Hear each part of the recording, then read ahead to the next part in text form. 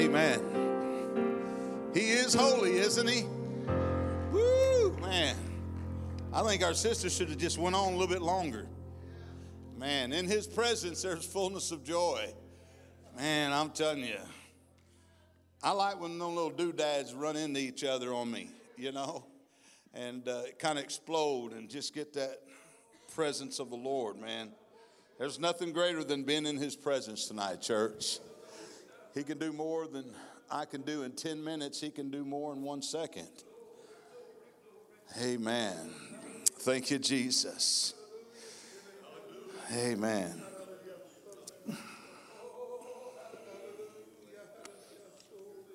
Thank you, Jesus. Father, we worship you.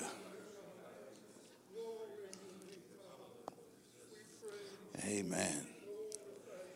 Praise the Lord.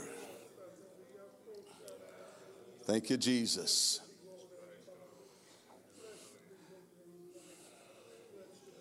Thank you, Jesus. All right. Well, we're glad that you're here tonight and glad that you come out and took time out of your busy schedules to be with us in the house of the Lord. And I thought tonight that there's good things and there's bad things that happens to people. And well, let me say this first. I wasn't going to do this, but I think I will. April and Chuck, they love the Lord, but also they are very competitive against each other. They love sports, and they always toss them back and forth about sports and stuff. And they like basketball, they like baseball, and they like football. Me and Chuck is Dallas fans. Go Dallas. We're Dallas fans. So, but him and April, they love the baseball Cardinals and stuff. And, man, they're just so deep into it. They promised each other.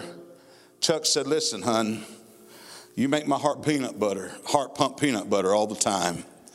And if something happened to you, it's going to tear me apart. But if you die before I do, will you please, and I'm sure you've heard this, some of you, would you please come back and let me know if there's baseball in heaven? April said, well, of course, honey, you know I'll do that. But listen, Chuck, you got to promise me the same thing. Chuck said, sure I will. Well, it wasn't long after that commitment that they made to each other, old Chuck gave up the ghost.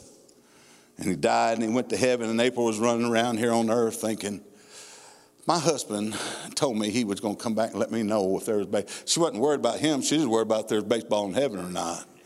So wasn't long, old Chuck somehow visited her and, oh, honey, I'm so glad to see you. You got to tell me, is there baseball in heaven? And he said, babe, I got some good news and some bad news. And he said, oh, yeah?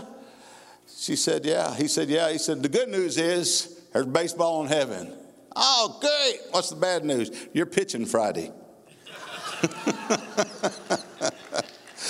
Amen. So some things are just terrible at times, but I want to talk just a little bit about there is times that there is things that is good and there is things that is bad. There is some good news and there is some bad news.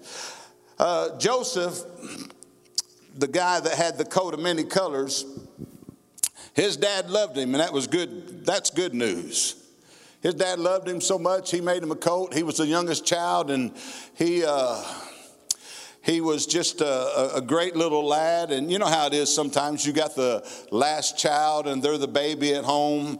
And sometimes the older kids get a little bit upset because that child seems to get by with murder where they didn't get by with it. And so Joseph was that type of kid. But the bad thing about it was he had his brothers that literally hated him. Did not like him whatsoever. So much that they sold him into slavery. And they tore up the coat and made blood get all over it, just like an animal ate him. And so there's people like that all over the world. Good and bad happens to us. Joseph's life is bad news and good news together. God took everything that was bad and turned it around for Joseph's good. But also on the other side of that coin, there was a man by the name of Hezekiah. And Hezekiah was a good guy, and a lot of things that happened in his life. Well, one time there was a king that come and not the king come, but the king of Assyria come and said, listen, the king wants you. He's the biggest, he's the baddest, he's the meanest king around. And he's wanting to destroy your kingdom, Hezekiah. He's wanting to take everything away from you that you have been blessed with.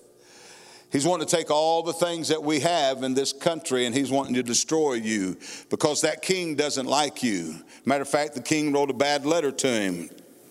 And the king told him about things that was going on and said, listen, said, I don't like you very much. He received a letter, a message, and he read it. It was one of those threatening letters from a more powerful king. And it was a threatening letter that he wanted to take down his kingdom. His life was kind of part of the Assyrian, the king of Assyria said, I want to do it, and I want to destroy you, Hezekiah, and I want to do everything I can to do away with your kingdom. And sent kind of like a spreadsheet to him through this man. And so as he began to send this spreadsheet out to this man and begin to tell Hezekiah of all the things that he wanted to do to him, Hezekiah began to be fearful, and he began to pray, and he began to get scared, and he began to pray. And he began to ask the Lord some things. He said, Lord, he said, he went into the place to pray unto God. And the Bible says he went down and spread himself. And he began to pray that God would intervene on their behalf. And the king that sent the messengers told the people, said, listen, don't let Hezekiah lie to you that God's going to do something, that God's going to make a way. He said, listen, it's not going to happen the way Hezekiah thinks it's going to happen. It's not going to happen even close to that way. So he began to tell the people all kinds of stuff. And as the king of Assyria was a powerful king, the people began to fear. But Hezekiah began to think about the Lord and begin to think about God, you're able, God, to somehow intervene upon this behalf of mine. And he began to lay himself, whether it's prostrate or whatever, but it said he spread himself and he began to cry out to God that God would just somehow intervene upon his behalf. Instead of running into his soldiers and saying, listen, guys, we got to figure this out militarily. We've got to figure out how much men we can go to battle with and what our options is here and all the things that we need to do and what weapons we got, what things that we can get a hold of. Maybe if there's another country somewhere that will help us. He didn't do that. The Bible says he went right into the place and began to pray and to ask God. God, I need you. He wrote it down, or they wrote it down, and he took it before the Lord and it said, the king is wanting to destroy your people and do away with everything and blah, blah, blah, blah, and on, etc. And begins to tell him how bad that he wanted to destroy Hezekiah and his people. One of the things I always thought that was powerful about Hezekiah is that he knew where to go. In the time of trouble, he knew where to go to. The Bible said that he didn't lean to his own understanding, but he acknowledged God. And sometimes we're like a lot of people. We'll try to figure out our own problems. We'll try to solve things our way. Instead of going before the Lord and writing things down as we should write them down, we just simply look at ourselves sometimes, and we look at ourselves at a different place and time, and we think, well, God, I think everything's going to be okay, but if it don't, I think what I'm going to do with this mortgage of mine, I'm getting behind on my bills, but what I really think I'm going to do, God, is I'll go put out another loan on my house. And sometimes we try to reason ourselves what we think going to happen. But in Hezekiah chapter 18, and I'll read it to you real quick, verse 27. It says, man, I'm not good at this words either, pronouncing them. You can ask Brother Randy. He's always trying to correct me.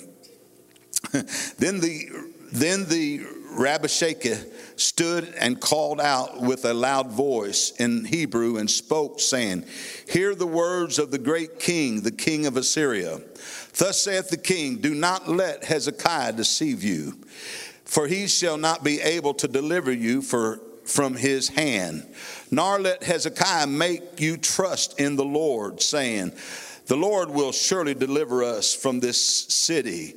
Shall not be given unto you the hand of King Assyria. Do not listen to Hezekiah, for thus says the king of Assyria, make peace with me by a present and come out to me, and every one of you eat from his own vine, and every one from his own fig tree, and every one of you drink the water of his own cistern, until I come and take you away to the land like your own, a land, bread, vineyard, and a land of olives and groves, and blah, blah, blah, blah.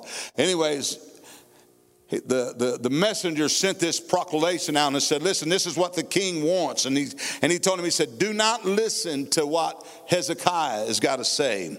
Can I tell you today that we live in a time when there's voices all over America trying to tell the church what to do, trying to tell how we should perform, how we should act, or how we should walk, or how we should talk. And there's voices all around us, but there's only one voice that really counts. And that's the voice that Hezekiah went to, and that was his God.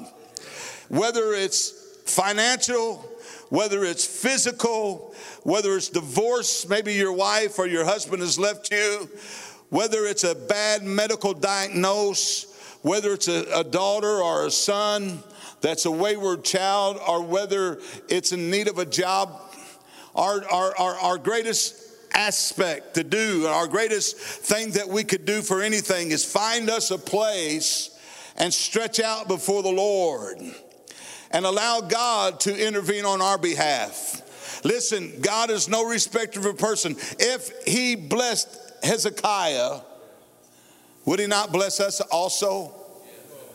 And I always think that the nation is all around us. Every nation seems to be in trouble today. America seems to even be in trouble today. Everywhere we go, there's something happening, and we hear voices that saying this is happening and that's happening, and this is bad and that's bad, and now there's talk that there could be a nuclear thing start happening over from Russia. Then there's another talk that listens in the back of our head and says, "Listen, I'm fixing to do some glitching around the world. I'm going to make some glitches happen where maybe we'll be out of electorate, or we'll be out of all this stuff." Listen to me, church. Our God is more powerful than any nuclear bomb. Our God is more powerful than any glitches, any computers, anything that the world has to offer. And Hezekiah just seemed to know that, listen, God, you're greater than any king of any nation. You're just as powerful and more powerful than anybody in all the earth. And so, God, I decide that I'm going to go to you. Now, I don't know if he wrote it down and gave him a letter when he went into the place to pray. I don't know how Hezekiah did it, but I do know this. Habakkuk 2:2-3 says, the Lord answered and said, write the vision he has on the tablet, so he may run who reads it. For the vision await. For still the vision, wait for it, for its appointed time. Wait for it to the end. It will not lie. If it seemed to be slow, if the answer's not there yet, or if it's not coming to pass yet, don't freak out. Wait for it. It will surely come, and it will not delay. See, I believe sometimes it's good to write down what we have need of. I think sometimes it's just good to put it on a piece of paper and say, Lord, I need a miracle here today. God, if you don't intervene, it's not going to be good. God, I need a miracle in the making. God, I've come as far as I could go. My mind is bombarded. I'm full of confusion and frustration and worry and stress. I've been laboring and fighting this thing for years and days and weeks and months, and it's turned into chaos in my brain. And then I write a scripture down where it says, he will give him or her perfect peace whose mind stays upon me. See, I believe that everything that we go through, there's a scripture to combat that thing. I believe everything that, God, I don't know what to do. He said, thy word is a lamp unto my feet and a light unto my path. God, I'm not sure if I'm going to make it. The doctor just gave me a diagnosis and says, listen, it's just done everything, but it's over. I'm telling you, Jesus said he's my healer. He said he's my healer. I don't care what report I get, God, I believe your report. No sickness, no disease, no plague. Psalms 91:1 is one of the best scriptures that you can look at in the Bible during times of difficulty and times of not understanding life and times of wondering where God is. He or she that dwells in the secret place of the Most High shall abide under the shadow. Listen, when the world said it's over, I believe there's a shadow hovering over the church. When the world says there's no hope, there's no help, there's no way out of it, there's a angel wings that's hovering over it. Because he said, I'll give my angels charge over you to keep you in all your ways. 1,000 may fall at my side, 10,000 at my right hand, but it's not going to come nigh to me or my family. I'm going to war. If I have to go to war on my knees, I'm going to do what it takes. But I'm coming out of this thing stronger than ever before. See, it does. It says, he that dwelleth or she that dwelleth in the secret place of the Most High shall abide in the shadow of the Almighty. I will say of the Lord, he's my refuge and my fortress, my God, in him will I trust. Surely he shall deliver you from the snare of the fowler and from the pestilence. He shall cover you with his feathers, and under his wings ye shall take refuge. His truth shall be your shield and your buckler. You shall not be afraid of the terror by night, nor by the arrow that flies by day, nor of the pestilence that might walk in the darkness, nor in the destructions that lay waste in the noonday. 1,000 could fall at your side, 10,000 at your right hand, but it will not come nigh to you. And see the reward of the wicked, because you have made the Lord, who is my refuge, even the Most High, your dwelling place. No evil shall befall you. I believe that Hezekiah, when he prayed and sought God, and he said, God, listen, they're going to destroy us. I must well face up to it. I'm not bigger than this king. He's the biggest, baddest king around. And listen, God, if you don't intervene, I'm not going to make it. And sometimes, church, we might feel like that. We might feel like that the world is bigger than us right now. We might feel like we're overshadowed by a lot of things. But when I begin to think on the goodness of my God, when I begin to think about he shall supply every one of my needs, when I begin to think about he's the healer, he that dwelleth in that secret place, I'll hide you, I'll cover you. All they that wait upon the Lord, I shall renew your strength. You will mount up with wings as eagles. You will walk and not faint. I'm telling you that when you think about how God said the word of God is a lamp unto us, when you think about the goodness of the Lord, he said, I'll heal all your sicknesses, all of your diseases. This ain't Mike Burton's word. This is the word of the Lord. It's what he says. When he said Jairus' daughter shall live, she lived. When he said that Lazarus was asleep, he was asleep but rose again. When he rose up on the third day, I'll tell you how powerful he was, that the day that he died, the graves were split open, and those that was dead began to walk out and go into the city. Don't tell me that my God can't do anything that we need him to do, church. When we pray, we must believe. I believe that when we hold hands and agree together for one thing in mind, that my God's bigger. I don't look at what I see. I know what I know. I don't look at the circumstance in front of me. I look at the God that's able to say, listen, Moses put down the rod on the Red Sea and you're going to walk on dry ground. I believe the God that I've got is that God today. That'll herald the devil. That'll make the devil mad, because our God is the great God of the universe. When he made the Declarations of Independence and all the men got together that day, they put God and this Bible before anything else.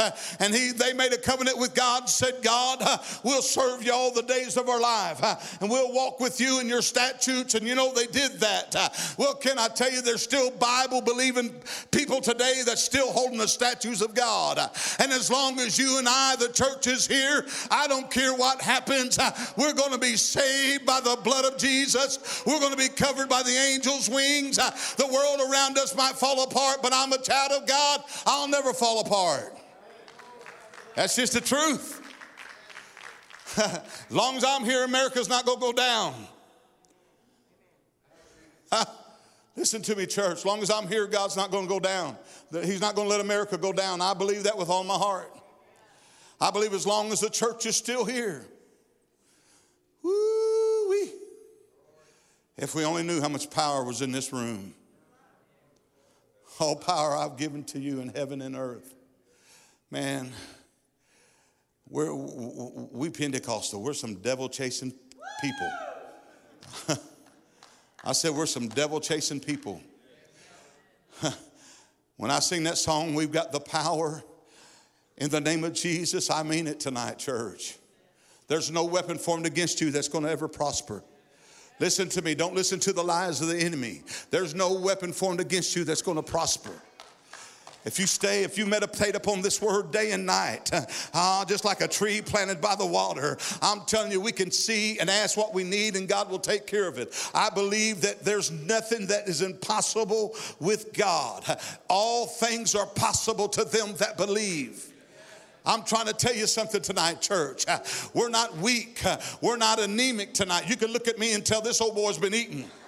Yeah, you can. You can tell. He not just been eating a salad either.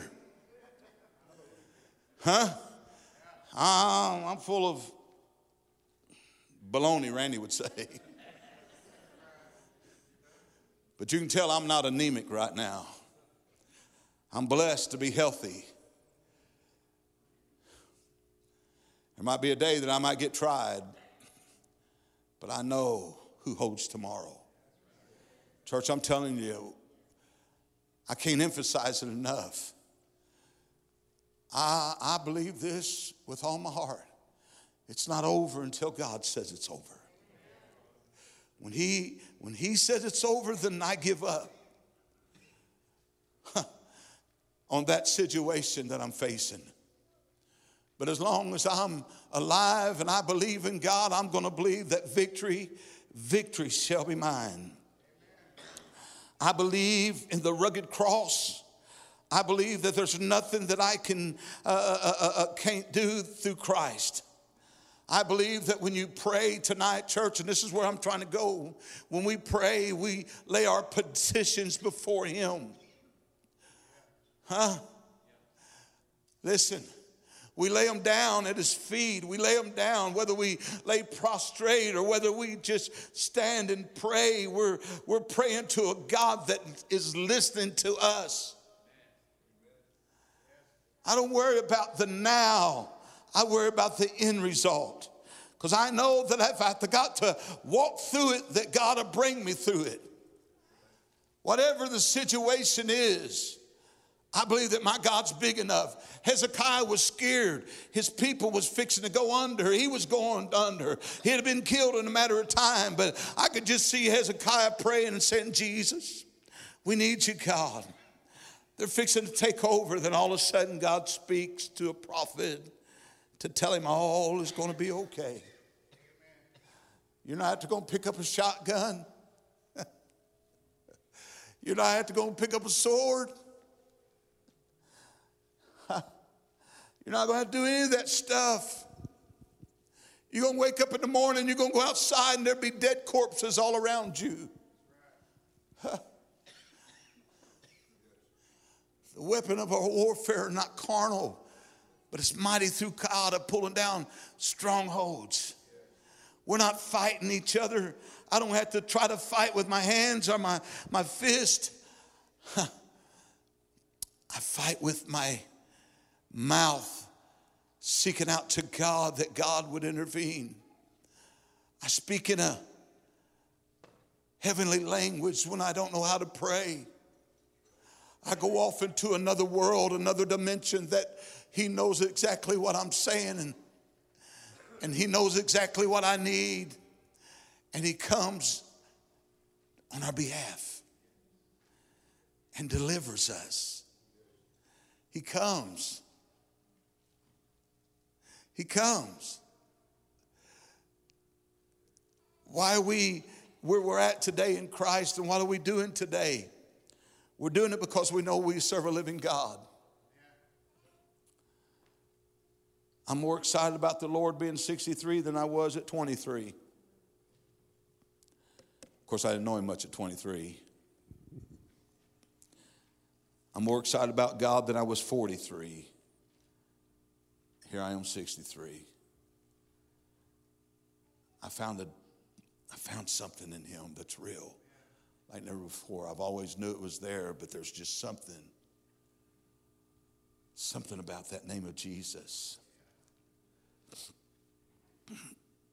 He said, if I have faith as just a grain of mustard seed, I can say to this mountain, mountain, be moved.